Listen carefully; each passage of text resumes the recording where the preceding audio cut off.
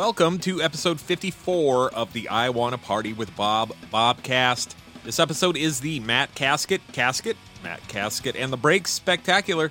It's a lot of bases to cover, I know. Matt Casket has done a lot over the last several years, so yeah, we're going to talk about it. I'm not going to talk long in this intro part, though, because the talk that Matt and I had is fairly long. It was a great talk, but it's a fairly long talk, so I'm just going to dive right in. Casket the band. I somehow missed them. From 2012 until like a couple of years ago, I had heard of Casket. They weren't really on my radar for some reason. I don't really know why. It's weird because Casket the band is right up my alley. They're melodic, catchy, strong, very powerful songs. Shit's Tight Caskets was fucking rad. Was a really gnarly band. Matt's drumming, Stephen Long's guitar stuff together, incredible. It's like they were made for each other, truly. Really incredible stuff. Matt is a super incredible drummer. You have to listen to these songs I'm going to play. Listen to Matt's drumming. Really fucking great. The dude's a machine. Now, wait, hold on. Go back. Did you say Casket was? Casket was a band? Yes, Casket was a band. Casket is no more. But Matt is keeping things going with his band, Matt Casket and the Breaks. That begs the question, though, doesn't it? Is Matt Casket and the Breaks just kind of Casket 2.0? No, I don't think so. No, not really. Maybe a tiny bit. They're like kind of a Casket moved on, Casket a little bit more mature, a little bit more grown up, maybe? Not that Casket was not that mature, not that grown up compared to Matt Casket and the Breaks, or compared to anything, really. It's a little different. You'll see. Just listen. I'm going to play 4 songs on this episode. 3 Casket songs and 1 Matt Casket and the Breaks song. Judge for yourself. Matt's bands are fucking great. Truly great. I will say that for sure. Here we go. That very first song was called Ugly for Nostalgia, and that was by Casket. That was off of 2015's This Machine Kills Sadness record. After this little intro part, we're going to have a few words from our good friends at 3110 Printing, and then the Casket song Serendipity City, which is my favorite Casket song. It's a fucking great song. I love that song. Really amazing. We'll take a little break right in the middle with some words from our good friends at Sticker Junkie and the Casket song, which is a cover of a Propagandhi song, Refusing to Be a Man. We'll come back for the second half of the interview. I'll say my goodbyes, my thank yous, and all that good stuff, and I'm going to leave you with the song Paint Me by Number, and that song is by Matt Casket and the Breaks. Good stuff ahead, so stay tuned.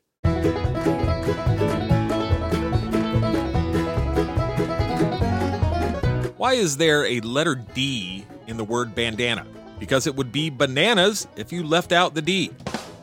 You wouldn't be bananas if you decided to have 3110 Printing take care of your custom screen printing needs. However, personally speaking, I've used 3110 Printing for t-shirts and bandanas recently, and I'm extremely happy with the results. The bandanas came out especially good. I was so pleased with the quality of work and helpfulness that is part of the great service from 3110 Printing. Do you need any custom screen printing done? Contact 3110 Printing. You can reach 3110 Printing via email at 3110printing@gmail.com or by phone at 619-895-0017. You can also visit 3110 Printing on the interweb at www.3110printing, that's 3110 spelled out, .com, and request a quote. You'll be happy you did. Take your venture to the next level, whether it's a business, podcast, band, or sports ball team, and get some shirts or bandanas or whatever you need screen printed by 3110 Printing. The promotional possibilities are absolutely endless. The sky is the limit with 3110 Printing.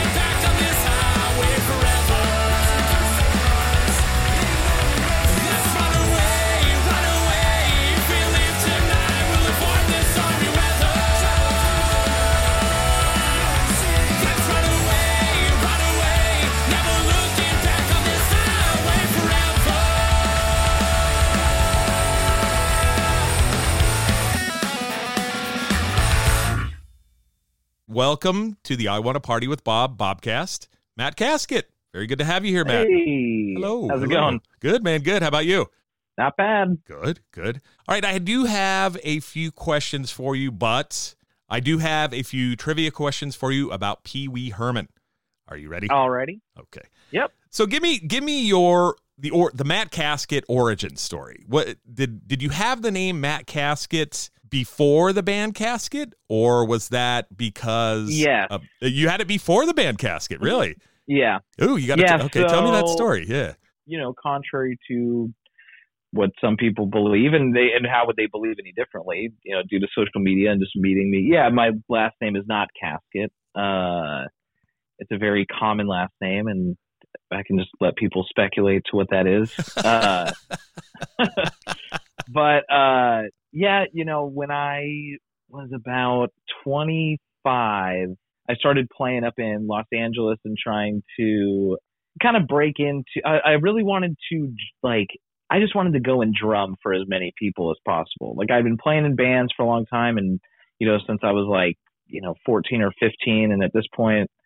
Yeah, when I was 10 years later, I was 25. So I was I really want to go to LA, and, I'll still live in San Diego, but I want to go to an audition and try and become part of that circuit where you're just a working drummer, or working, musician. Like a session guy almost, or something like exactly. that. Yeah. Because I felt that at the time, you're 25 and you're it's I didn't really have any other aspirations in life or anything. Or prospects or anything like that. Right, exactly. So I was just okay, well, I've been touring and recording and playing for 10 years. I was well, how do you make that into a job? And so I ended up, I met someone who, got me in touch with kind of an agent of some sort. And so I was okay, so I started going to these auditions, and I really wanted to stand out, So, and I also wanted to be at the top of call sheets. So, alphabetically, anyways, right? Yeah. So my last name, that's very common, starts with a W, and that's at the end. And I was I just need something that kind of sticks. So I just kind of came up with the name Casket, and I figured, okay, I'll spell it a little different, and I'll put 2 T's on it, and it's really stupid, whenever you kind of give yourself a name or something. It's it's like naming a band. I always hated naming bands, because no matter how good a band is, it's when you're naming the band, the name of the band never sounds cool. It doesn't fit or something like that. Yeah. I'm sure with Tilt Wheel, the first time, and maybe I'm wrong, but it's you say it a bunch of times, you're the band's Tilt Wheel, but then it doesn't really mean much if you haven't released a bunch of records and played, a bunch of shows and got a bunch of stuff under your belt. But then after a while, you keep saying it and doing it, and then it starts to have, and then it eventually sticks. people, and then it sticks. And then it's oh, okay, and people start to recognize it, and that's exactly what happened. It felt really stupid and awkward at the time, and I was making it my Facebook name, and you get a bunch of flack from family members I don't know, what's that about? Why are you going by this, Matthew? What's up with that? Yeah, exactly. I get it. So, and then it just kind of worked out. I started playing for a few different bands, and then it eventually just stuck, and then people started knowing me as Matt Casket. When I started the band that would become Casket, like I said, I hate naming band name, or I just hated coming up with a band name, because everything just sounded so stupid to me. So I was okay, I'm just going to call the band Casket. And that way people who know me already, which wasn't a large group of people or anything. But they'll know that you're associated with it, Yeah, they go, oh, okay, that's Matt's band. Yeah, and that's just kind of how it happened, and it's kind of been that way, so now we're looking at, 12 years of me going underneath that moniker and name. So wow. So you're 37 now. You're in your late 30s. 30. Yeah, 36. I turned 37 this year. Your math is spot on. Good. Okay, good. Yeah. All right. So in this case, kind of the egg did come before the chicken. In other words, you grew into the band Casket from you having that name before. That's very interesting. Now, as a kid, growing up and stuff, what kind of music? What really got you into music? Because you have a pretty deep interest in music. Is that a fair thing to say to you? Oh, yeah. Cool. Oh, yeah. And I mean, I listen to everything. And always sounds so cliche when people say that, but like I do, you know, like today there's that weird like techno song. It's called like I'm the Scat Man or something like that. It's really annoying song. It's awful, but for some reason I was just like, I'm going to listen to this. So I listened to, and not just the one song, I listened to the whole like record and kind of skipped around. I was like, yeah, this is awful. Now I see why it's so bad. But well, you're open to at least give it a chance. So that's more than a lot of people would do. Yeah. Yeah. As far as like early stuff, I mean, both my parents were really into music. They were, you know, they both graduated high school in like the mid to late 70s. So they, you know, they were really into, you know, bands and, you know, music. They actually met at a show in Tallahassee, Florida. Oh, no kidding. And that's like where they went to school. Yeah, they were always into music. I mean, I remember, you know, we did a lot of road trips and we moved around a lot as a kid. And I just remember the best times were driving across the country with my parents with, you know, them putting a cassette in the van or, you know, whatever, and just listening to like, you know, Fleetwood Mac, Jackson Brown, like that era of music. Oh, that's cool. They were like rock and roll people. They liked rock and roll. Yeah, exactly. Cool. You know, cool. Yeah. And then my dad grew up in New Jersey, so he lived really close to New York City and was always interested in all like the punk music. So, you know, my dad has a really decent record collection. His older brother has a very prized record book collection that was hopefully willed to me and my brother. Oh. Just everything's been kept in very good shape. Like pristine, like everything's like kind of wow. Yeah, wow. Absolutely. Yeah. Yeah. Like I said, I mean, I moved around a lot as a kid. And so, you know, you turn like 8 or 9, that's usually when they start doing concert bands. And at that time I was living in Chicago and I wanted to play drums. That was it. Like I wanted to play drums since I was like 4 or 5. But did anybody else in your family play drums or anything like that? No. No? I mean, well, my mom's brother played drums, and he played for actually University of Florida in Gainesville. He played for their marching band because that's where he went to college. But no one played like in bands or seriously or anything like that. It was more just, you know, like they did it in school and they did it more as like a hobby. It definitely wasn't like a career, you know, choice for anybody. And neither my parents. I mean, my dad played a little bit of guitar, but you know, no one was ever writing songs or anything like that or gigging out. Gotcha. But I don't know. I just kind of you gravitated towards it. You just kind of thought like, oh, this is something it looks like fun. It's something I really kind of want to do. Yeah, exactly. And that, you know, MTV and it was always on. You know, MTV was on a lot at my house. Just it was one of the few shows that was 24 hours. Kind of when that came out, you know, just hearing stories from my dad, what he told me is, you know, it's like MTV came out and, you know, he had young kids. So it's like you're up late at night, you know, and you're like, just put something on TV. And MTV was one of the first like 24-hour channels. Yeah, so he'd just stay up watching music videos, you know, while he's trying to, you know, calm the either baby, me or any of my siblings, you know, because I had a bunch. So yeah, you know, so he's just watching MTV music videos. So it was like always on. So it was like, I always kind of was like, oh, like, what is this? You got a little subliminal plant in there somehow from all that MTV exposure, maybe.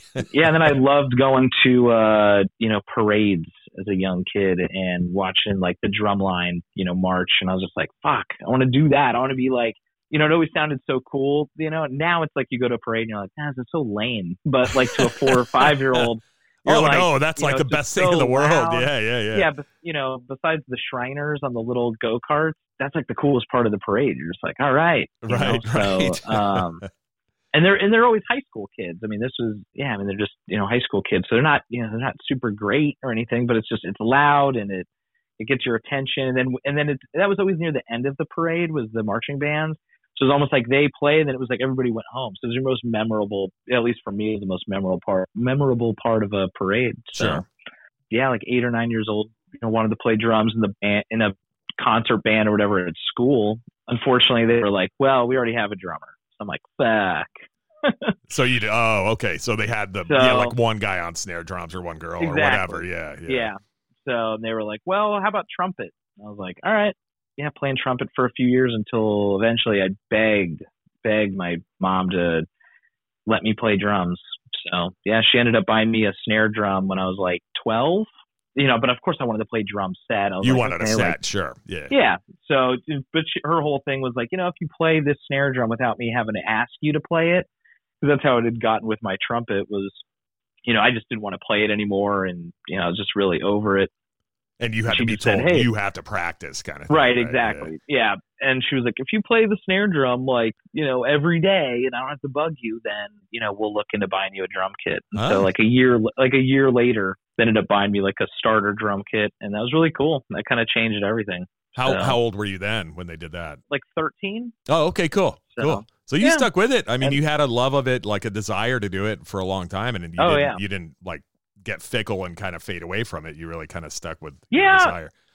And I'm sure if I was a 4 or 5 year old that wanted to play guitar, they probably would have bought me a guitar. But drums are like, we moved a lot, and it's just like having a drum set to cart around. It's loud, it's just you can't play them in every house that you're going to move into or apartment or whatever. So, exactly. Yeah. So it was just, I think there's a lot of uncertainty, and you kind of have to be stable to buy a 4 or 5 year old a drum set. You got to be like, okay, like this is, unless you are a drummer, obviously. Like if I ever were to have kids, I'm sure I'd be like, hey, you want to play drums? We're gonna, exactly.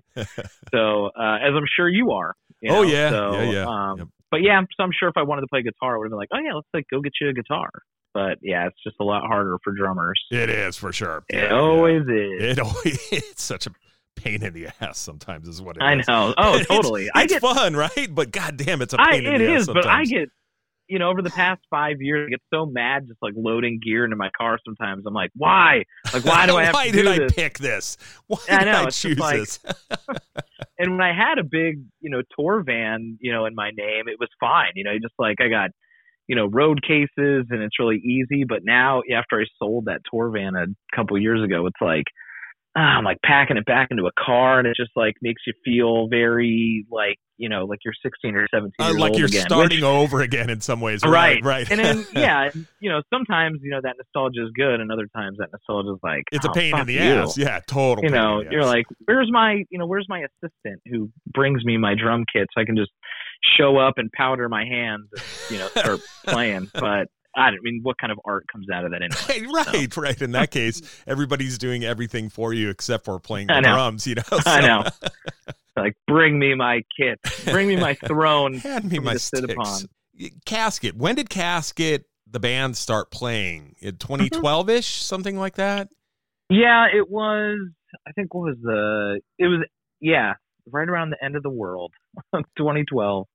I had been playing in a few bands. I had played in a band in San Diego for a couple years. The band was called Endoxy, and they were kind of like rock and roll band that had like this everybody was very good musicians. Everyone was kind of like everyone could go be a session player in that band. Oh, they're all like super, like that was what they kind of, their career choice was to play music in some ways. Yeah. And that was the goal. That was like, this band had conversations about how to make that band like everyone's job.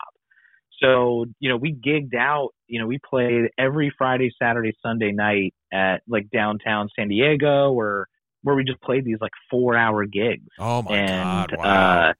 We did all the standards, as far as, like playing like Brown Eyed Girl, and you're playing 99 Red Balloons, and you're just playing like all the hits from 70s, 80s, 90s. Yeah. And just and then you're putting in some some of your originals in there to see if people like them. But that band to me kind of started to become more about like I wanted to express myself artistically, and there was like it just never felt like it was going there. And they were after this, they were after making money, and they really wanted like the big record deal. They wanted the guy to come in and go, holy shit, y'all are amazing. We want to put you on the road. Like there's a band right now that made it that way. They're called Wolfpack, I think. They kind of went viral on the internet. But they're kind of like that band where they're these great musicians. Their originals are okay, but there's just not a whole lot of people may disagree with me because a lot of people do like that band, but Wolfpack. But to me, there's just not a whole lot of heart and soul there. Like, not soul. That's what I was going to kind of say. Like, there's no soul behind that in some ways. So it's like, or the story seems like fabricated, or it just, and there's no community. Like that was the thing that, I grew up playing in punk rock bands before I had, played in this band in Oxy. So there was always this sense of community and like, other bands looked out for each other. And, of course, other bands are trying to bring you down at the same time. Like there's all this like competition but also community and camaraderie. And, that band would go on tour, and I had toured for, a couple of years before, or years before that. And I knew what touring was and how to, live on the floor of, people's houses and live in the back of a van for months at a time. And these guys just were like, trying to stay in hotels and motels. And I was like, this is and like this and that. Yeah. So anyway, so long, just I kind of grew out of it and wasn't seeing eye to eye with the direction they were kind of going. And like they had a tour that was booked that was just looked like a mess. And I was just like, I can't go on that. It's going to bankrupt me. And I don't have family that live out here in San Diego. And, you just have to make choices to make sure that you have food in your fridge. Yeah, like you weren't going to be able to pay your bills if you went on that right, tour exactly. kind of thing. So, and I just got married too, and it was just like so much going on. And I just was like, you know what, I need a break.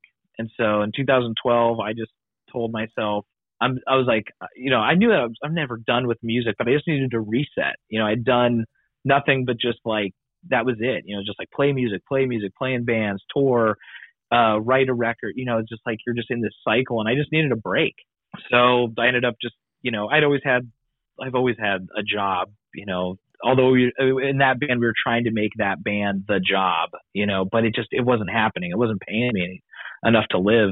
I sat back, and then I started jamming with some friends, and they kind of wanted to go a little bit more like metal, hardcore music. And I was like, I'd kind of outgrown that a long time ago, probably in my late teens. I'd kind of outgrown that, like just metal and thrash and just like play, just try and be the gnarliest, drummer, gnarliest guitar player. And I just kind of outgrown that, but I was jamming with friends, that wanted to play that kind of stuff. And it was a nice palate cleanser, after going being from in playing like a cover band kind of situation. Exactly. Almost. Yeah. And so, where this band's like, let's just like, well, and just playing these like hardcore songs, and with, hardcore songs, like drums kind of drive those songs. Oh, and sure. Yeah. So I just kind of was able to like let loose.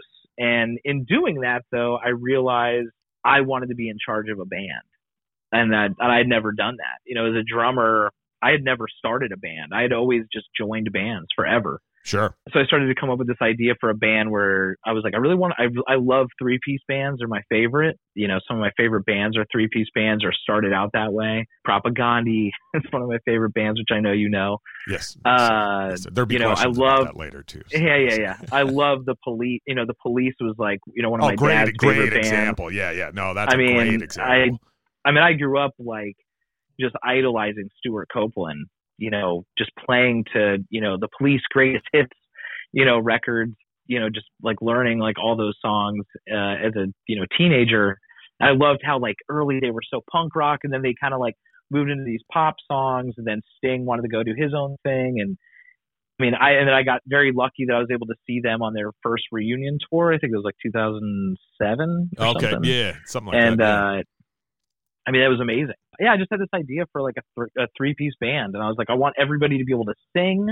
I want there to be like just involvement, and I was listening to a lot of like the Lawrence Arms, and I've always been a huge fan of Alkaline Trio, and I was just like, yeah, like these 3-piece bands do that, and that's what I want to do. At the time, this the metal band I was playing in, the singer of that band was actually Steven, who ended up playing guitar in Casket. And I didn't even know Stephen Long, right? Isn't that his Stephen Long. Yeah. Oh, so he was in that metal band with you? Yeah. Too? Yeah. Stephen is like, he is a dictionary of metal and black metal and great! I had no metal. idea. Yeah, like he. I came to him, and he's like, he. I just remember the conversation I had with him, because one day he came in and he, the metal band's playing, and he's like, oh, let me see. He's like, he was playing guitar, and I looked at him, I was like, holy shit, you're like an incredible guitar player. You're better than the guitar players that are playing guitar in this band. Like, why are you singing? And not that he's a bad singer or whatever, but right. I was like, but wait, why are you not playing guitar? And he was like, I don't know, I'm just looking for something to do. And that's exactly what I'd been doing in that band. It wasn't very serious. And, you were just trying you just wanted to play drums and do something different from what you were doing. Yeah, just meet up, that's all that band was like meet up, like once a week and just like play for like 3 hours, and just jam, man. Jam, bro. But yeah. So I don't know. I remember talking to him and I was like, hey, like I've been listening to a lot of these bands. This is kind of what I'm going for. And I think I want to put together a band, but I was like, I don't play guitar. I was like, guitar has never made sense to me. And I don't know a whole lot of guitar players who are into the kind of music that I listen to, because all my friends are either like, metalheads or super into hardcore, or the band that I had just left was like, like a cover band. They wanted to play standards and, stuff like that. So he was like, I just knew he was a good enough guitar player to do it. And he was starting to listen to a lot of the bands that were kind of starting to break, or, they had already broke at that point, but they were really starting to get a lot of play. I think, it's funny. People always ask for like, oh, what's the next movement in music? And it happens before you even realize it. Oh, happens. Sure. It's already snuck up on you and passed you by, more or less. Yeah. What people don't realize maybe they do. Like I'm like some fucking, I don't know, I sound like such a dick, but I remember in 2012, 2013, like Spotify was like just starting to get like where it was becoming an app, and it was becoming this big thing. Like Pandora was a little before that, but like, and Pandora was all like just streaming music and having it on your smartphone was becoming such a big thing that a lot of bands were getting a lot of bands were getting a lot of play. And those bands in the scene that, we all kind of play in now was like, Jeff Rosenstock with Bombs of the Music Industry, Against Me. You had all the older bands obviously too, but you had some of these younger bands that had been hashing it out for like 10 years, like Latterman, Iron Chic had like just released their first record. And so these bands were being just played all the time. Like you could type in, be like, hey, I want to listen to Reviver Radio. And it would just play all these bands now will go and headline fest. So that at that time, like those were the kind of bands I was like listening to, because that's kind of what the algorithm was like pushing. If you were like, oh, I want to listen to new punk music, that's what it was pushing you on those apps. Yeah. So that's, kind of where I was like kind of headed, and I'd kind of like fallen back in love, and I'd been paying attention to that punk scene, particularly with like, cause all the, with Lawrence Arms and Against Me, they'd been around, obviously since, the early 2000s. Sure.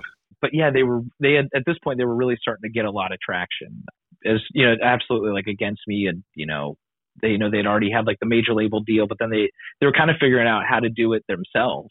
I'd say Against Me was like a huge inspiration for Casket, like early on, just like how they conducted themselves, so to say, yeah, or exactly. something like that. Yeah. And even just like some of the song structuring and all that, and even just the general sound. And I was like, man, like I love this. Like this is the kind of music that I, really, loved, 10 years prior, and that I listened to all the time.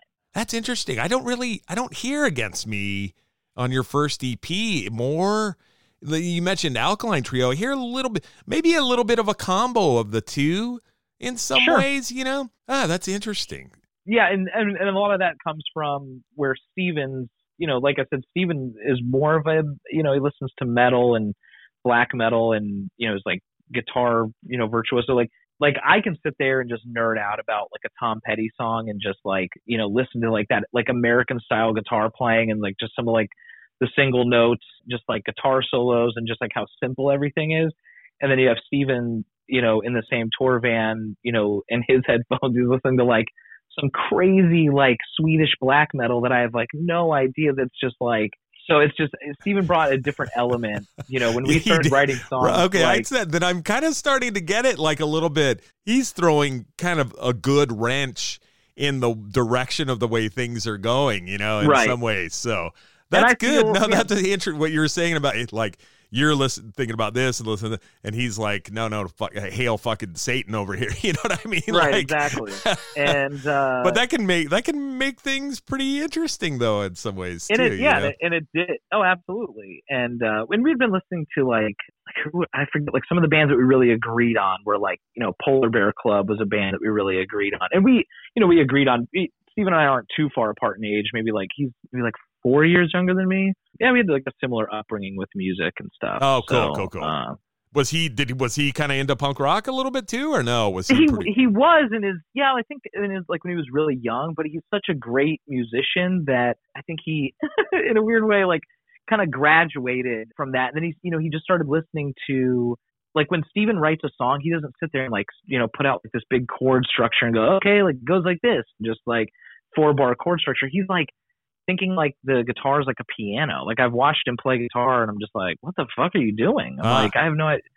So he's just a different style guitar player. Like, I mean, I'm such an idiot when it comes to guitars that I have no idea, but like, what's he actually doing? Yeah, because I don't. Right, exactly. Me neither. Like, I don't know anything about that. So yeah. So like that first EP, I think, like I knew exactly what I wanted it to sound like, but I think his guitar playing on the first EP, and I'm sure he'd admit it too, is just like I kind of didn't know what I was doing because I didn't really know. He's like, is this what Matt wants? And I'm sitting there going like, yeah, that's perfect. Yeah, it sounds great. Let's do it. Because I was. Would he write the song? I mean, would you kind of say like? I would kind of like it to go this way or that way or whatever. I mean, the first song I wrote for Casket was Agoraphobic, and I'd written the whole song out. Usually, with that song and a lot of songs, I go, I'm going to write about this. Usually it's autobiographical or especially the EP and then This Machine Kills Sadness. Those two records are very autobiographical. And I mean, I write the whole song, like all the lyrics, and then I come up with the melody and kind of the song structure, being a drummer that had joined a lot of bands. You have an idea of how a song's going to go, like time-wise and all that stuff. Yeah. Sure. Yeah. Okay. And then just structuring and formatting a song. I used to actually that was something that I just used to really enjoy was like how people wrote songs. I actually used to like sit down and write, how different bands would write their songs. I'd write like a diagram of like intro, 4 bars, verses, 3.5, and it does this weird bridge thing for, it's like, and then just coming up with that structure. And so I think I did that with every song on the EP with Don't Tell Anyone. And yeah, but I mean, with Agoraphobic, I sang the entire song to Steven. I go, this is how I want it to go. And I just said, I see. Okay. And, okay. Yeah. But I was like, but put this in guitar speak, like back me up with guitar. Translate what I'm saying to you in some way. Sure. I've never heard of anybody describing like that's how they wrote a song. That's an interesting approach to me. Yeah, that's how I even now. I mean, I've written songs where I think as Steven and I became closer as songwriters. I think he would have like more input like at the beginning. He'd be like, hey, like why don't we try this? And go, oh, cool, I have an idea already that will fit that idea. Yeah. And then kind of a merging of your two ideas in some ways. Sure. Gradually that's something that became easier for you too as far as writing songs go. Like, because you kind of both of you knew where the other guy was going in some ways or had an idea of, you guys, because you had been working together for a while. So. And you guys did a lot of shit. I mean, you guys had that EP, and then you had a full length in 2016, one in 2017. Mm-hmm. You got in the short period of time, relatively. Yeah, it was like we released. The end of 2013, we released the EP, Don't Tell Anyone. Let's see. Then we released we had 2 songs that we wrote like specifically for a split that was gonna happen, and then like the split just never happened, which is like a big bummer. And so we released those 2 songs on. We were writing songs for This Machine Kills Sadness, but in 2014, I was like I got it in my head. I was like, okay, like I'm cranking out all these songs. Like, let's just release something like every year. And so then we put out like a little 2-song thing, and it's on Bandcamp. Yeah, you did. It was originally a 7-inch or something, though, right? Yeah, something. Yeah. So then, but it was never pressed. It was just like 4 or 7 inch. Never got pressed. Oh, gotcha. And and I was like, well, I'm not going to sit on these songs, and I didn't want to I'd written them just not as throwaway tracks. It was just like it was like a burp. It was like I just gotta like burp these songs out, and then like I'm over them. That's all that was. And then we released This Machine Kills Sadness in 2015, and then the end of 2016 we released an Old Fire. So it's like we were cranking out Casket really only existed. We're gonna do Los Galera Fest before the COVID outbreak, but we were really only like fully active from Steven and I sat in a garage in December 2012, and then we kind of hung it up or put a pin in it the end of 2017. So you're looking at like 5 years. Yeah, 5 years. And, yeah. Putting out as many records and songs as we can, and touring as much as, our bank accounts would allow. Sure. Yeah. But we also, Steven and I were so close. I mean, we lived very close to each other in North Park at the time. So, I mean, we went to the studio like all the time, and he's a night owl too. So, I mean, we'd go there and, play from like 10 p.m. to like 1 a.m. And that's, wow. And that's the kind of shit that you want to do. And I was 30 years old. I mean, I wasn't 20 because I'd done that in bands in my 20s, but it was cool to do that again in my 30s. You found somebody else who was just as into it as you, too, right? In some ways, too. That's tricky. For sure. I'm sure that helped lead to the demise of my marriage. Because I wasn't, going to bed at 11, 12 o'clock at night, with my spouse. It was like, no, I was, cranking out the tunes with, my, friend, and just getting it all out there. And but I mean, I wouldn't trade it in for the world. So yeah, sure. And I think at this point, I'm starting to come to terms with I'm a lifer. Okay, this is it. Yeah, there you go. Yeah, good. Well, at least you're coming to terms with it. Yeah. So you're a workaholic. You're a musical workaholic in some ways. Oh, totally. I kind of figured. I mean, before we started talking, I don't know that much about you. I mean, we talk when we see each other or whatever. Yeah. But getting from what you're saying, I go, oh yeah, this dude's a total workaholic. So, and there's nothing wrong with it. I mean, it's actually great if you're serious about what you're doing and you want to either have fun or get some measure of success. Being devoted and hardworking is absolutely not a bad thing at all, Do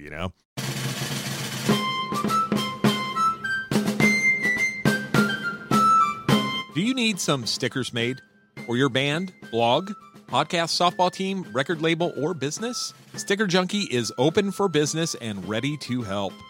Let me tell you about the stickers from Sticker Junkie. These stickers are absolutely the highest quality stickers I've ever seen. These thick vinyl and double gloss laminated stickers are weatherproof and durable with 7+ years of outdoor life. Amazing. Sticker Junkie stickers are made right here in San Diego, California, in a facility that has optimum sticker production in mind. Did you know that Sticker Junkie also offers free shipping on orders in the continental U.S.? It's true. Why don't you check it out? Go to www.stickerjunkie.com and check out the incredible Sticker Junkie website. If you have an order that you need in a rush, simply call Sticker Junkie at 619-328-6275, and they'll be happy to help you any way that they can. Sticker Junkie, the highest quality stickers made in the USA and free shipping on orders in the continental United States. What are you waiting for? Get to www.stickerjunkie.com and order some stickers today.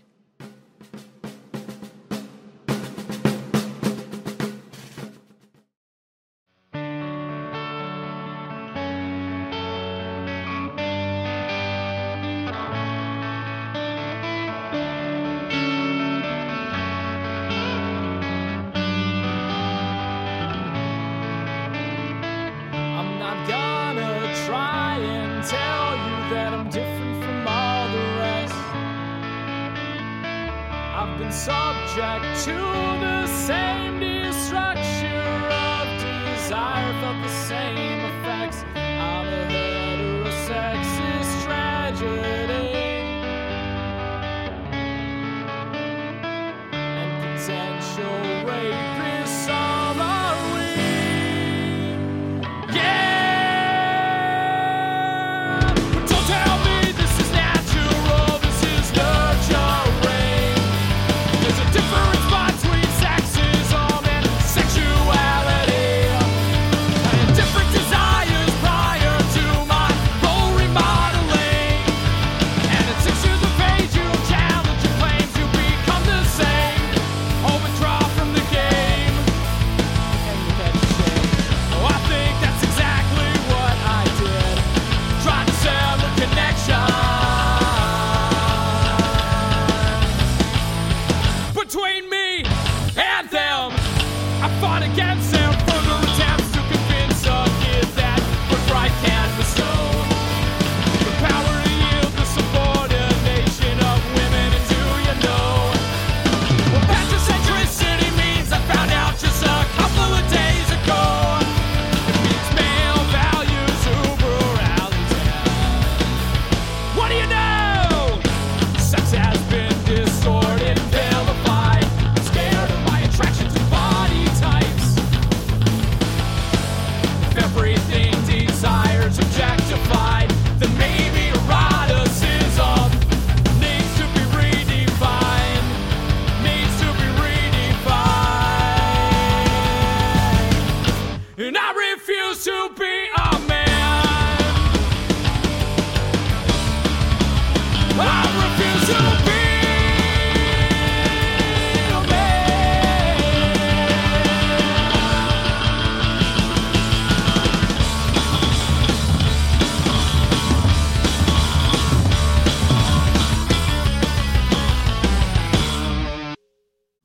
John, another question for a comparison that you guys get, I think, more than I can kind of sort out in my own head because it doesn't sound quite correct to me. Casket gets compared, has gotten, I should say, compared to Propagandhi. I think quite a bit. And I honestly, I don't hear it. I don't. I mean that in the best way possible. Casket has slightly technical songs with time changes and this and that. I just don't hear that whole Propagandhi thing. Maybe, do you think people say that because they don't know what else to compare Casket to? Because I can't look at Casket and go, oh yeah, they sound just like this. I think Casket's fucking great, by the way. But thank you. I can't pin you guys down to like, oh yeah. It's like, sure, it sounds like Against Me and Alkaline Trio mixed together. Right. I just put that in my head when you were talking about it earlier, because then I go, oh, well, that sounds kind of logical. But as we've been talking, I kind of go, no, it's not. Thinking back on the songs, it's like, no, that's not quite right either. Right. The Propagandhi thing. Why do you think that comes up? What do you have you even heard that? Really? I mean, I want to ask that too. No, yeah. No, I mean, I remember, I don't remember exactly when the Propagandhi references. I mean, they've definitely been a favorite band of mine since I was like 15. And unlike a lot of people, my first record that I had of theirs wasn't How to Clean Everything. It was actually, okay. It was actually Less Talk More Rock. Oh, okay. And that album's like so different than every other record they put out. I mean, like How to Clean Everything's like their teenage angst record, with like the snotty voice. And I liked that record, but that wasn't the first record I heard. The first record I heard was Less Talk More Rock, and I was like, what the fuck is this band? I was like, this sounds like nothing. Like the way that heard before, was recorded. Yeah. It was like, because How to Clean Everything kind of sounds like No Effects. I mean, if you, it does. kind of, oh yeah. That speedy pop punk kind of thing. Yeah.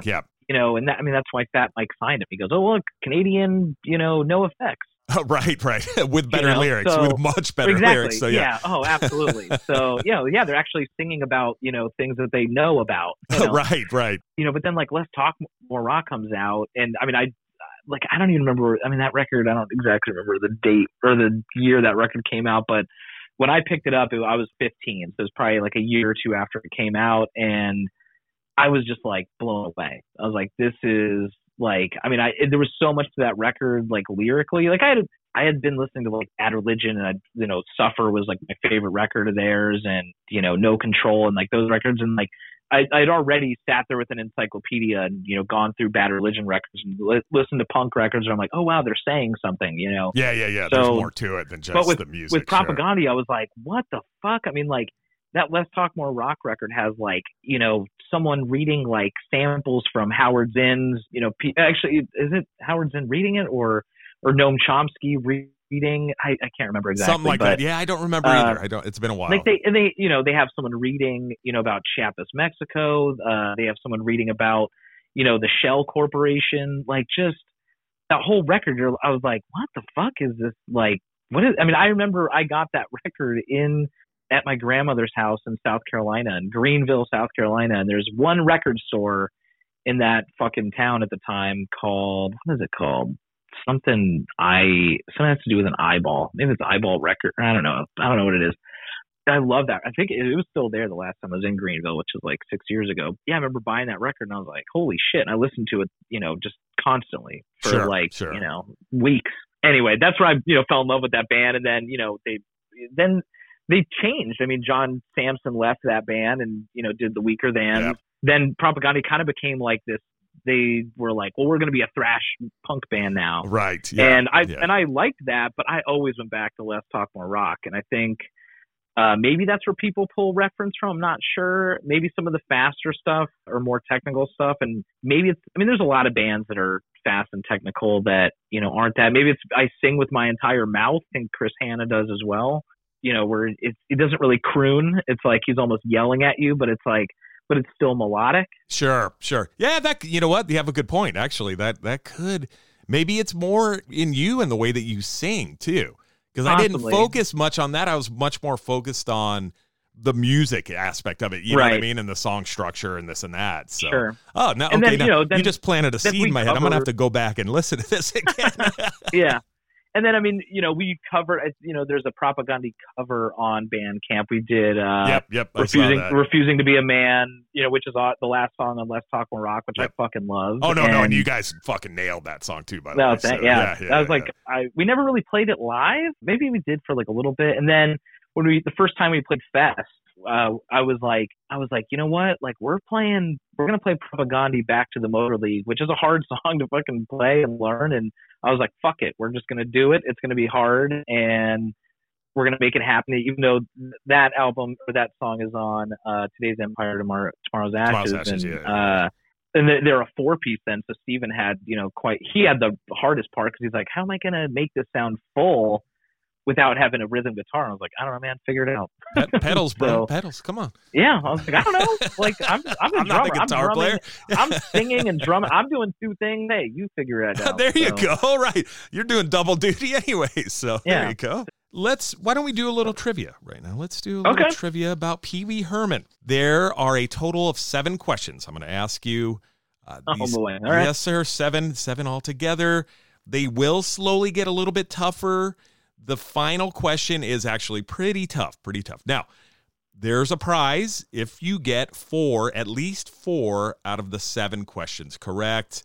And basically what that is, I'm just going to mail you a bunch of stuff, and it's kind of a surprise package. So I'll start off easy on you. Question number 1, what is Pee Wee Herman's real name?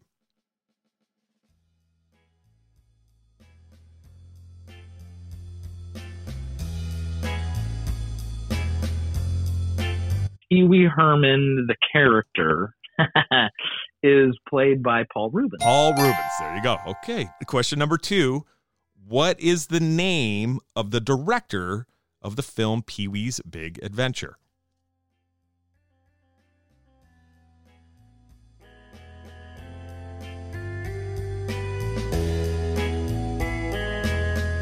That is Tim Burton. Yeah, that was his first full-length feature film. Film. Yeah. Good job, Matt. I am impressed. Thank you. You actually, I had, I've attached like some little notes to the backside of the answers, where I would say, and by the way, that was Tim Burton's first feature film. And you said it. Oh, you're good, dude. You're good. Question number 3. What crime was Pee Wee Herman arrested for in Sarasota, Florida in July of 1991?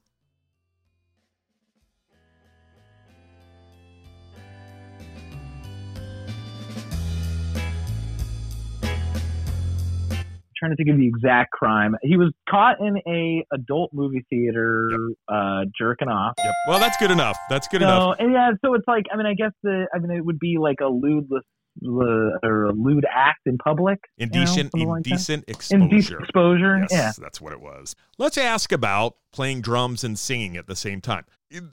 Especially in punk rock, with a couple of exceptions that I can think of, it's pretty rare. Are there any drummers that sing and play drums at the same time you kind of look up to, or you go, oh, that guy's awesome? I'm not angling for Phil Collins, but if you do say Phil Collins, that's fine. I'm not going to hold it against you. No. I know your hatred of Phil Collins. I don't hate him. I'm not Davey. A lot of people do, though. I know Davey hates him. I don't appreciate Phil Collins. Let me put it that way. A lot of people in England hate him because he was just known as being very difficult. He's just kind of a piece really? Of shit, See, I never knew any of that. I never knew. Oh yeah, there's a whole hatred of Phil Collins. Yeah, I don't know. I mean, it's definitely an English thing. I think Americans just go, oh yeah, Phil Collins. He did the Tarzan soundtrack. All right, he did. Right. Yes. As far as like a drummer singer, not really. I have a couple that I definitely love, but there's not like, when I was a little kid, I wasn't like, that's what I want to do. Like, to be honest, like, when I was saying about the snare drum playing every day, when I was 12 years old, like, Pearl Jam was one of the biggest bands around. And that was like one of my first records I got was Pearl Jam 10. And I love that record. Actually, my first concert was, I was think 12 or 13, I was living in Colorado at the time. I went to Red Rock in Colorado, Red Rocks Amphitheater. My first show was Pearl Jam. And then because they were doing that whole Ticketmaster protest, Bad Religion opened for them. So that's how I got into Bad Religion, was because, Bad Religion, I think they were touring on Stranger Than Fiction. Pearl Jam, like, no one wanted to go up against Ticketmaster because, that's how bands made money. That's how you make money, sure. Yeah. So, but Bad Religion's like, we have our own label. We don't give a shit. We do things our own way anyways. Yeah. They're looking at it like, we'll definitely go on this fucking tour. We don't care. And, Eddie Vedder's like, loves, he's a punk rock connoisseur. And so, I'm sure that was a, good, I don't know, that show was amazing, and that at Red Rocks, I mean, it blew my mind, it being like 12 or whatever old I was. Was that kind of some of your first exposure to punk rock in some ways, too? So yeah. Cool. Oh, yeah, totally. I mean, and it's at Red Rocks Amphitheater, so it wasn't like some small little club seeing a punk band playing, but it was just like that, how fast Bad Religion played. And anyway, but I think I remember being like 12 years old, being like, I want to be Eddie Vedder, but I want to play drums. I don't want to just sing. I love playing drums. So even my first band was like, a little punk rock band, and we actually covered The Police's Message in a Bottle, and I was the only one who could sing in that higher register. So like, I'll do it. And I remember my first show, I was like 14 or 15, we played Message in a Bottle, and I sang and played it on drums. And you sang and played drums? Oh, no kidding. Yeah. Wow. So it goes back. I mean, in some ways, it does go back for you. It does. To the very beginning in some ways, yeah. And to be honest, I didn't, and maybe I'd blocked that out of my brain. I don't know if that's something my brain does often. I don't know. But I didn't even think of that until maybe like 4 or 5 years ago. And that all came, and I was like, oh, yeah, I did that. Oh, I have done this before, yeah. It was really weird. I was like, why did I block that out? It wasn't traumatic. I was like, why did my brain erase that? Well, it sounds like you've kind of done a lot between now and then too, in some ways. Sure. So. But I'm like, that was my first show. I'm like, I should remember my first show. That's true. Yeah. I just remember my first show that I had played so hard, my fingernail, like the quick underneath my fingernails was just bleeding. Like my fingernails were just like, I just played so hard, and as a, nail biter, I just had bitten them so far down that after I was done playing, all the blood had rushed to my hands, and they just were pulsating and just cracking and bleeding. It was such a mess. Gnarly, dude. God, so, yeah, I know. Yeah, it was a great first show, apparently. That's good. Lighten up, Matt. Calm down a little bit. Everything's so serious. Like the drummers, singers that I look at now that I absolutely respect are, Levon Helm of the band is probably someone I've fallen in love with over the past 10 years, where everything that Levon Helm kind of he's just one of the first people to kind of do it, in a band and all that. And one of my favorite movies over the past, few years when I discovered it, which is The Last Waltz, which is the band's last show in San Francisco that Martin Scorsese directed.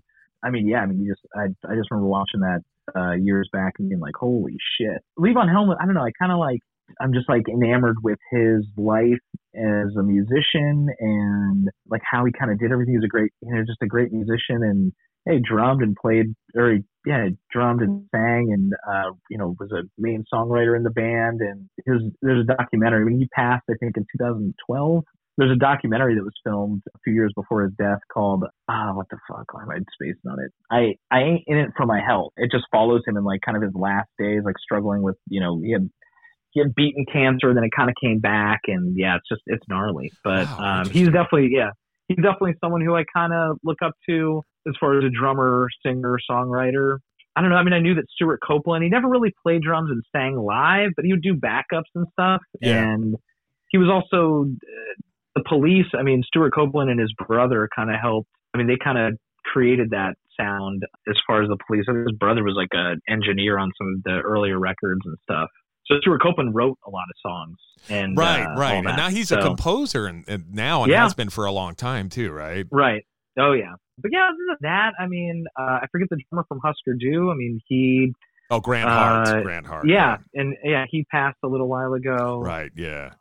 The guy from the Romantics, was a drummer singer. Oh, that's right. Yeah. You're right. I didn't even think about that. And then Don Henley, and then the biggest one is probably Don Henley from the Eagles. And I was never the biggest Eagles fan. My parents weren't the biggest Eagles fans either. But yeah, I remember growing up and watching MTV and watching, Don Henley's like solo, when he did like Boys of Summer, I think, hearing that's a very nostalgic song for me to hear, even though it doesn't really show him playing drums and singing, but then going back and there's always these live shots of Don Henley playing, probably in front of like probably Wembley Stadium or some shit. And he's playing the music video for Hotel California by the Eagles. It shows him singing and playing drums. I remember seeing that as a young kid and being like, oh, that's cool. The drummer sings. So, yeah, like very unique. That's not a common thing at all. Yeah. So, there's some other bands that do it, like newer bands that kind of do it. There's a band called Mute, and they're from, I want to say Montreal. They're like a fast punk rock band, and their drummer sings. He's incredible. And then this band Code Orange, they're like a hardcore band. They've kind of broken into the mainstream. Their drummer screams and plays drums, and he's like insane. So yeah, there's some bands out there that do it. My next question, I was reading that you were in a hardcore screamo band in the year 2004. Yep. And you moved to San Diego from Denver with that band. Now, I wanted you to explain yourself a little bit with that situation, if you can. Okay. For me. All right. So that band's not on Spotify. So, okay, here's the story. Are you gonna get real with me? Or are you gonna get honest with me? I'll wrap it up. Yeah. All right. You don't have to if you don't want to. It's okay. No. I, all from like 15 to 20, I was just playing in punk rock bands. That's what I did. And then the scene kind of changed. This is like 2003, 2004. Like all these punk bands, like no one was like listening to like these punk bands. Like this is where bands like Against Me, like were kind of starting out. They weren't getting a whole lot of traction because bands like Killswitch Engage and Atreyu and like all these big, heavy, Coheed and Cambria, that kind of thing, exactly. Right? Yep. Yeah, and that, Mars Volta, and I love all that music too. Like I said, I listened to everything, and at the time I was like, oh shit, this is new. And the drummers of these bands are really fucking good. Are good. And so I started listening yes. to it. Like, and I had never played double bass drum. And when I was in Denver, before I moved out here, it was like the year before I moved out here, I played in this band called Per Capita. And we were like this mix of like punk rock and then whatever that shit was, like all the screamo shit. We were kind of like trying to bridge that gap. And during that time, I got a double bass pedal, and I was like, yeah, I'm going to learn how to use this. Because I was always like one of those purists. Like, I'm not going to use a double bass pedal. Like, fuck that. Like, you're not a real drummer. Like, this stupid shit. Right. And, because all my favorite drummers said that shit, right? Right. Or, all the punk, I'd read all the punk zines and stuff and be like, oh, I don't use a double bass pedal. No, that's one, whatever. Like, right. Who cares as long as you have fun with what you're doing, right? So, yeah, get a double bass pedal. We start doing that. And then I turned 21 and I'm like, I've got to get the fuck out of Denver. There's like nothing for me here. Like the band, all the other guys were in college and they had like, grown up aspirations. Like they want to be teachers or real estate agents. And I'm like, I just want to work at a grocery store and play fucking music and go skate, Yeah. And no one wanted to do, no one really wanted to do that with me. So I got to get the fuck out of here. And I'm sure if I would have moved downtown Denver, I would have found a bunch of kids that were doing the same thing. But at the time, it was like I was living in – where was I living? Like a suburb kind of? Like, yeah. I was like north of Denver, like Westminster. That's where I was working. And so it's like just a little north of Denver, like 10 minutes downtown. I was working at a grocery store. This kid's like – he's like, hey, man, like if you're looking for like gigs or looking for bands, like there's this website called gigfinder.com. And you should go on there. So I go on there and I'm like – and I was like, oh, cool. You can search anywhere in the United States. So I was like, I wanted to move to California since I was like 5 years old because it's like palm trees and vacation and like it's just fucking cool. Sure, like the dream picture of California. Yeah, it is. Oh, totally. And you go, that's where I need to be. I need to go, just, not like Hollywood, but I just need to be in California. I don't just Colorado. And I'm not from Colorado. I moved there, when I was 12 and so it just, I went to high school there, but I never liked it a whole lot, so wasn't your place, it wasn't your home. And I didn't have roots there. So I didn't give a fuck about Denver Broncos or Colorado Rockies and shit. So I'm like, get me out of here. So I just type in, I go, Los Angeles or, an 100-mile like diameter or radius, from Los Angeles as far as people looking for, drummers. So that's what I do. I plug that in. I start just looking, at bands and checking out bands that are posted on this website, like that they need a drummer. And I come across this band from San Diego, and I was like, oh shit, San Diego. I was like, I've never been there. Oh, you'd never been to San Diego before? No. No. I was like, I had come out here when I was 1 year old. My dad brought me out here because his sister, my aunt, actually went to UCSD. Oh, okay. That doesn't really he came count, out here when I was really aware of what was going on. Yeah. I was like, I didn't even know where like San Diego was. I'm like looking it up on the map. I knew it was south of Los Angeles, but I was like, oh shit, that's like almost Mexico. I was like, that's kind of cool. I was like, all right. And this band, the name was Of Hearts and Shadows.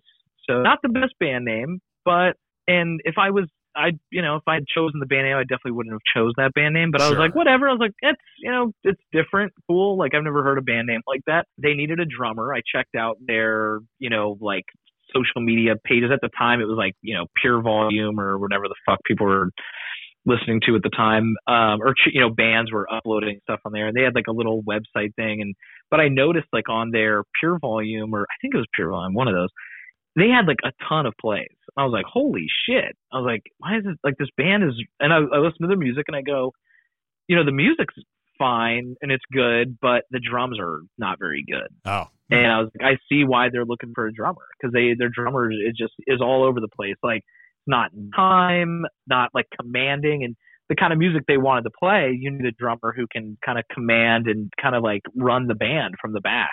Kind of drive the whole thing in some ways, right? Yeah. Sure. And so I was like, yeah, I'm just, I'm going to go make a tape. So I straight up, I'm not very computer savvy. I've gotten better over the years, but at the time, at 20 years old, all I wanted to do was play drums and tour. So I didn't spend a whole lot of time on the computer. So I was like, message the kid. I'm like, hey man, I'm interested. I live in Denver. If you're looking for, someone, to join your band, like I might be interested. And he's like, oh, okay, but you live in like Denver. And I was like, yeah, but like I'm looking to move out of here. He's like, oh, okay. I was like, what's your address? I'm going to send you a tape. So I straight up record on like a boombox, just me playing drums for like 10 minutes. Oh, cool. Sent it out to this kid's address. He calls me back like a week later after he got it, and he goes, dude, this is amazing. He's like, if you are serious about moving out here, he's like, please, like we would love to have you like come and like let's just jam and like see what happens. My dad traveled for work a lot, and that's kind of why we moved a lot. But he accumulated a lot of miles for airlines and all that, so he was kind enough to be like, hey, okay, you want to go out there? He's like, all right, yeah, just give me like, pay the tax on this flight or whatever, the processing, whatever. And it was like $20, so I flew to San Diego for $20. Yeah. Came out here and instantly, gelled with the guys. So I was like, man, like these guys are great. They're, close to my age, they're a year or two younger, and they were hungry. They wanted to play music and they wanted to tour and do all this stuff. And yeah, so I came out here, and that was still when you could, drink and smoke on the beach and stuff. So I remember going down to Mission Beach and just fall in love with the place. And I was like, I love it here. It was like, this is exactly where I want to be. It seems like that I came out here one other time. I drove out here like a month later, started writing songs with the guys and learning some of their songs. And then a month after that, I moved out here. I was like, fuck it, Oh, cool. Still had an apartment in Denver, but I just, paid the rent every month. And then when that 6-month lease was over, I would stop paying rent. So when I moved out here, I was still paying rent in Denver, and I just lived on, people's couches or in my car for a good like 6 months or so. Oh, wow. And then eventually, I lived on the couch of this girl's house in Mission Beach, and her rented a house, and she got the bedroom and I got the living room. I paid $300 to live behind that Jack in the Box that used to be there on the corner of Mission Beach, right by Belmont Park. Oh yeah. No kidding. Wow. Yeah. And it was like the time of my life, man. Like being, 21 years old and living down at Mission Beach, and, they were able to party on the beach every night, and, transferred with my job. At the time I was working for Wild Oats, which is similar to Whole Foods, and they owned Henry's at the time. Oh, yep. So I just transferred out here with the job, and, wrote an album with that band Of Hearts and Shadows, and we toured for 3 years, just on and off, just constantly at it. So you were in this band for a while then. Yeah, it was 2004 to, it was like the end of 2004 to I mean, I guess technically 2008, but we had kind of like, we were just kind of stopped being active at the end of 2007. Like, this label put out our record, and they were kind of the record label was pretty much just a way to legitimize drug sales. And the owner of that record label, for legal reasons, I won't say the record label, but I mean, they paid for everything. I mean, they paid, they gave us a credit card to use for gas to drive around the country and play songs. And, we didn't go anywhere, I mean, it didn't make or break our career necessarily, but it was fun. I mean, we were in our early 20s. On vacation almost. Yeah. And not having to worry about anything. Yeah. It taught me like a ton about touring, and then we didn't have to worry about gas. That was the thing. Sure, like, sure. We had to worry about everything else, but gas we just put on a credit card. So yeah, I mean, you have we had a couple bands or 3 bands on their record label and 3 bands out there touring all the time and spending money on gas every night. And with a credit card, you're able to launder some money that way. Wow. Legitimize your stuff. So yeah, Crazy. The owner of that label ended up doing time because he got caught. Everything kind of fell apart, but that's not why the band fell apart. It just kind of did that. And after that band, that's how I ended up in LA trying to gig out. That's where after that band, that's when I kind of became Matt Casket. I was like, all right, let's do something for myself, Well, let's hit you with some trivia, and then we'll talk a little bit about that. Yeah. The next question, number 4, what is the name of the actor that played Cowboy Curtis on Pee-wee's Playhouse?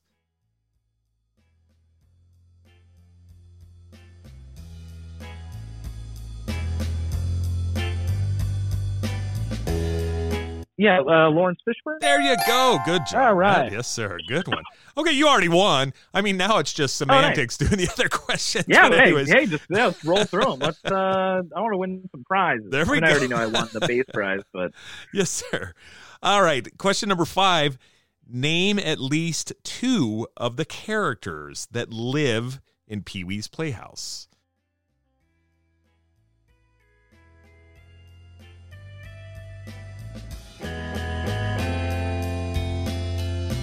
Cherry, right? That's the one. chair? Yep, Cherry. You got it. Yep, you got it.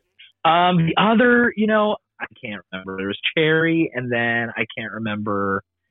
Yeah, I'm gonna have to. Yeah, I'm not getting this one. Oh, Matt. Okay, sorry. That's okay. You already won the contest, so that's good. Yeah. I'll give you an example. Cherry, Terry, the pterodactyl.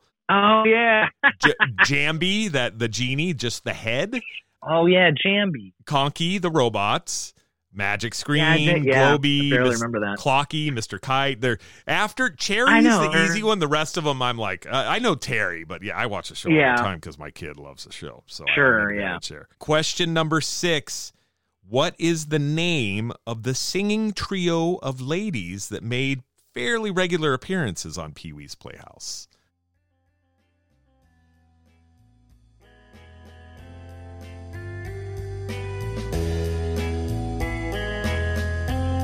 I do not know. Oh, sorry. No problem. Yeah. That was the Del Rubio triplets. Yes, they were triplets. Oh, yeah. Yes. Yeah, so now I need to go back and watch Pee-wee's Playhouse. I'm like, the movies and all the movie trivia I got, and then it's like... I got you. I snuck some tough ones in here for you. Okay, good. Yeah. That's good. Yeah. You're doing okay, though. You're doing okay. Yeah. We'll get to the last 2 questions here. One of my stock questions, for sure. Burritos. What is your favorite burrito? Where did you get it? What type of burrito? Where would you say you've had your favorite burrito, and what kind of burrito was it, I should say? Okay. I've lived all over San Diego County. I've been in Southern California for 15 years now, almost 16 years. And I've lived like all over. I lived in like Lemon Grove, El Cajon, down in Chula Vista, North Park. I live in Hillcrest currently. Lived in La Mesa. I don't know if it's that. Mission Beach. So I've lived in all these areas, and I lived in Oceanside for 2 years after I moved back from LA. Oh, I didn't know that. Yeah, you were North County too. Wow. Yeah, just from 2017 to 2000 until last August, and then I moved back down to the city. But yeah, I was living up in Oceanside, and good. I needed the solitude and all that. Yeah, yeah. That's what North County can be kind of be good for that a little bit too. I was right off the San Luis bike trail up there, so I used to ride my bike to the beach all the time. It was very therapeutic. So let's see, burritos. Well, I stopped eating meat 11 years ago, so I haven't eaten a carne asada or California burrito or California proper burrito in 11 years. That used to be my go-to, of course. It's like I moved here and that became like, that's what you get. Sure. You know, it's sure, like carne asada fries, you know, California burrito. It was like that was my thing. And then 11 years ago I was like 25. I stopped eating meat. For a while, like the staple would kind of go to like a bean, rice, and cheese, and so that can be hit or miss in a lot of places. Sure. Yeah. But then, so the burrito that I've created over the years, and this is what I usually get when I go get a burrito, is I get bean and cheese burrito with French fries and guacamole. Oh, and that is all right. That is my go-to burrito. And then if I'm not eating cheese, I kind of like go back and forth with cheese here and there. I'll be like eat vegan like 6 months out of the year, and then I love cheese so much. And there's been there's been years that I've gone vegan, but I usually always go back. I'm like, just give me a cheese pizza, just please. cheese. Yeah. Yeah, so that's my go-to burritos: bean and cheese, French fries, guacamole. Try it; it's fucking delicious. That's pretty good, man. Yeah. I like that. That sounds good. It's like a lot of times I have like pico de gallo in there as well. That kind of helps me feel like I'm eating a California burrito without eating the carne asada. Right, sure. And then I always get a side of chips, always, So I would say my overall favorite place, because I live in a lot of different places and they're all over, is Roberto's. Oh, solid, dude. Solid. Just because it's like, when I was living in North County, it's like they got the Roberto's there in Oceanside, so I go to that one right off Coast Highway. There's a Roberto's here in North Park, right off of Idaho Street. That one's my go-to now. It was my go-to when I used to live like a block from there. That's just, their red also is my favorite because it's just fucking spicy and hot and it gets you there. Yeah, and they don't fuck around either. They don't have a mild salsa. They're mild. No. Gallo. Red or green. So, they get you both ways. Red or green. Oh, it's perfect. It's delicious. So yeah. What's next? You're doing Matt Casket and the Breaks now. Yeah. You have a full length coming out pretty soon? I do. Something good. Yeah, good. Okay. Yeah, we have a full length record, 11 tracks. It'll be out. I want it, it's like there's no timeline for anything. Like I don't have anybody releasing it right now. The album is almost done being tracked. It's incredible. I put a lot of time and effort into this record. I really wanted to make with Casket, I was like focused on the songwriting and the drums and stuff, but I really didn't pay super attention to like guitars or like just everything else, and with the Breaks record, I feel like I really paid very close attention to the whole record. You're more focused on the overall thing rather than just kind of what you were doing in some ways. Right. And I like when I went in there and did drums, I definitely threw in some stuff. So I didn't sit there and necessarily like, lay back on the drums or anything like that. But I really thought about every note on this record. I really wanted to put out a record where I did that. Yeah, I can't wait to get it out. I want to get it out as soon as possible. But yeah, we're almost done tracking. I would say tracking should be done the next like couple weeks. Oh, cool. And then just, mix it and then master it. And then, there's some people that have expressed interest in putting it out, but they want the final product first, which is fine. Sure. Because I'd sent them like pre-production tracks. I'm like, this is what I'm going to do. And they were like, yeah, just send me, we're interested. But yeah, when that whole thing is done, then, we'll look at it and see what we can do. And, then they'll, their timeline as far as their release schedule as far as bands. So no one I'll say yet, but yeah, the Breaks, it's been the same lineup for the past 2 years. So it's Michael Kelly plays guitar, Ricky Martinez guitar, and then AJ Peacocks on bass. And my friend Wade Morris is recording it. I think he's going to mix it as well. Yeah. And it's just like what studio were you guys doing? So yeah, his studio's called Defiant Robot Studios. And he's like, Wade is incredible, super like workaholic, works in education Monday through Friday. And then, then he's just trying to make a name for himself, like recording bands and doing the podcast and just supporting the local scene. He's just got a great head on his shoulders. And me and him see eye to eye. It's like, I'm lucky because I get to go into the studio and work with him on a lot of stuff, and we get it, Yeah, you guys mash and work together well. Yeah, and that's how I felt with everybody who's recorded. I've gotten very lucky over the years, just meeting people who want to work with, that me and that engineer work together really well. With This Machine Kills Sadness and the EP, it was this kid Chris Hopkins who lived down in Chula Vista. We worked well together. And then for Old Fires, it was Nick Mack, and Nick like tours with Post Malone now, does like on the road recording studio sessions with him. It's crazy. I think cool. Nick recorded, mixed, and mastered Old Fires, and it just sounded insane. That record, record sounds great. Yeah. It just sounds great. So I'm gonna have him master it, or I'm hoping to. So yeah, I mean, as far as what's next, I mean, everything's on hold right now, obviously with COVID. Sure, 19. For touring or shows or anything like that. So, off the plate for now.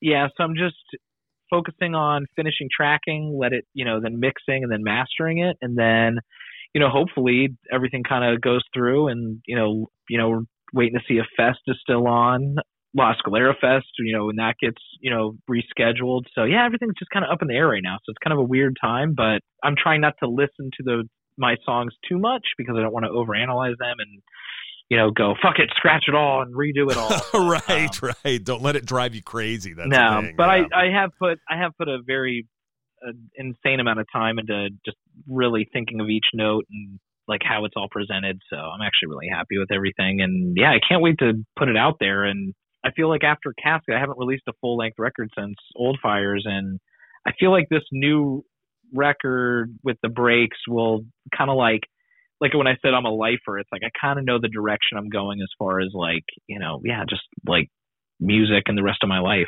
So it can always change. It could be a hip hop artist before you know it. But I kind of feel like with this record, I've kind of found my sound and all that stuff. So cool. Oh, that's good. That's great. Yeah. That's great.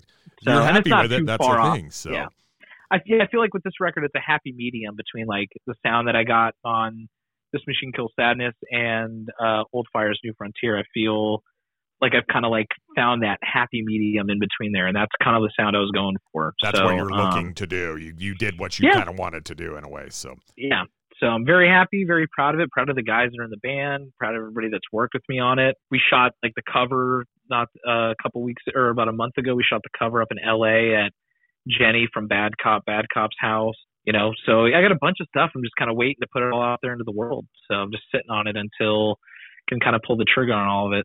So maybe later this year, it sounds like it's a possibility. Sure. So yeah, we'll start trickling stuff out. I'm trying to figure out like now I'm trying to get into like how like just releasing music in this day and age is just kind of different. So it is. Yeah, trying to come up with, rather than just being like, here's the whole album, here you go. Because nowadays it's like it kind of gets lost if you just dump a record out. It's like everyone consumes it so fast and then it's gone. So you kind of have to like trickle it out, So it's like you have to have like 5 singles that you trickle out, So just working on like a game plan for that and how to really just keep people's attention, Sure. And that's what we do as a, artist, I guess, or musician. All right, Matt. Well, cool. Thanks so much for coming on and talking to me. I really appreciate it. And we'll be talking soon. And thank you for being on the podcast. It was a lot of fun. Absolutely. Thanks, buddy. All right, Matt. Bye. I'll talk to you later, buddy. Well, there you have it, folks. Matt Casket in all of his glory. And I got to say that Matt is a really, really rad dude. Yeah, I love that dude, man. He's great. The music fucking blows me away. That's coming from somebody who every episode, every band I've had on this episode in an interview or just played songs, it's all the shit that I love the most in the entire world. The Casket stuff fucking blows me away. It's insane. It is so, so good. Well, that being said, thank you so much to Matt for joining me and talking to me about all the stuff we talked about. I really, really do appreciate it. Also, huge thanks to 3110 Printing and Sticker Junkie for your support of the Bobcast. I really appreciate everything. And finally, thanks to you for listening. Don't forget, subscribe, rate, and review the Bobcast wherever you listen to podcasts. I'd really appreciate that. Here are Matt Casket and the Breaks with the song Paint Me by Number. Thank you again so much for listening.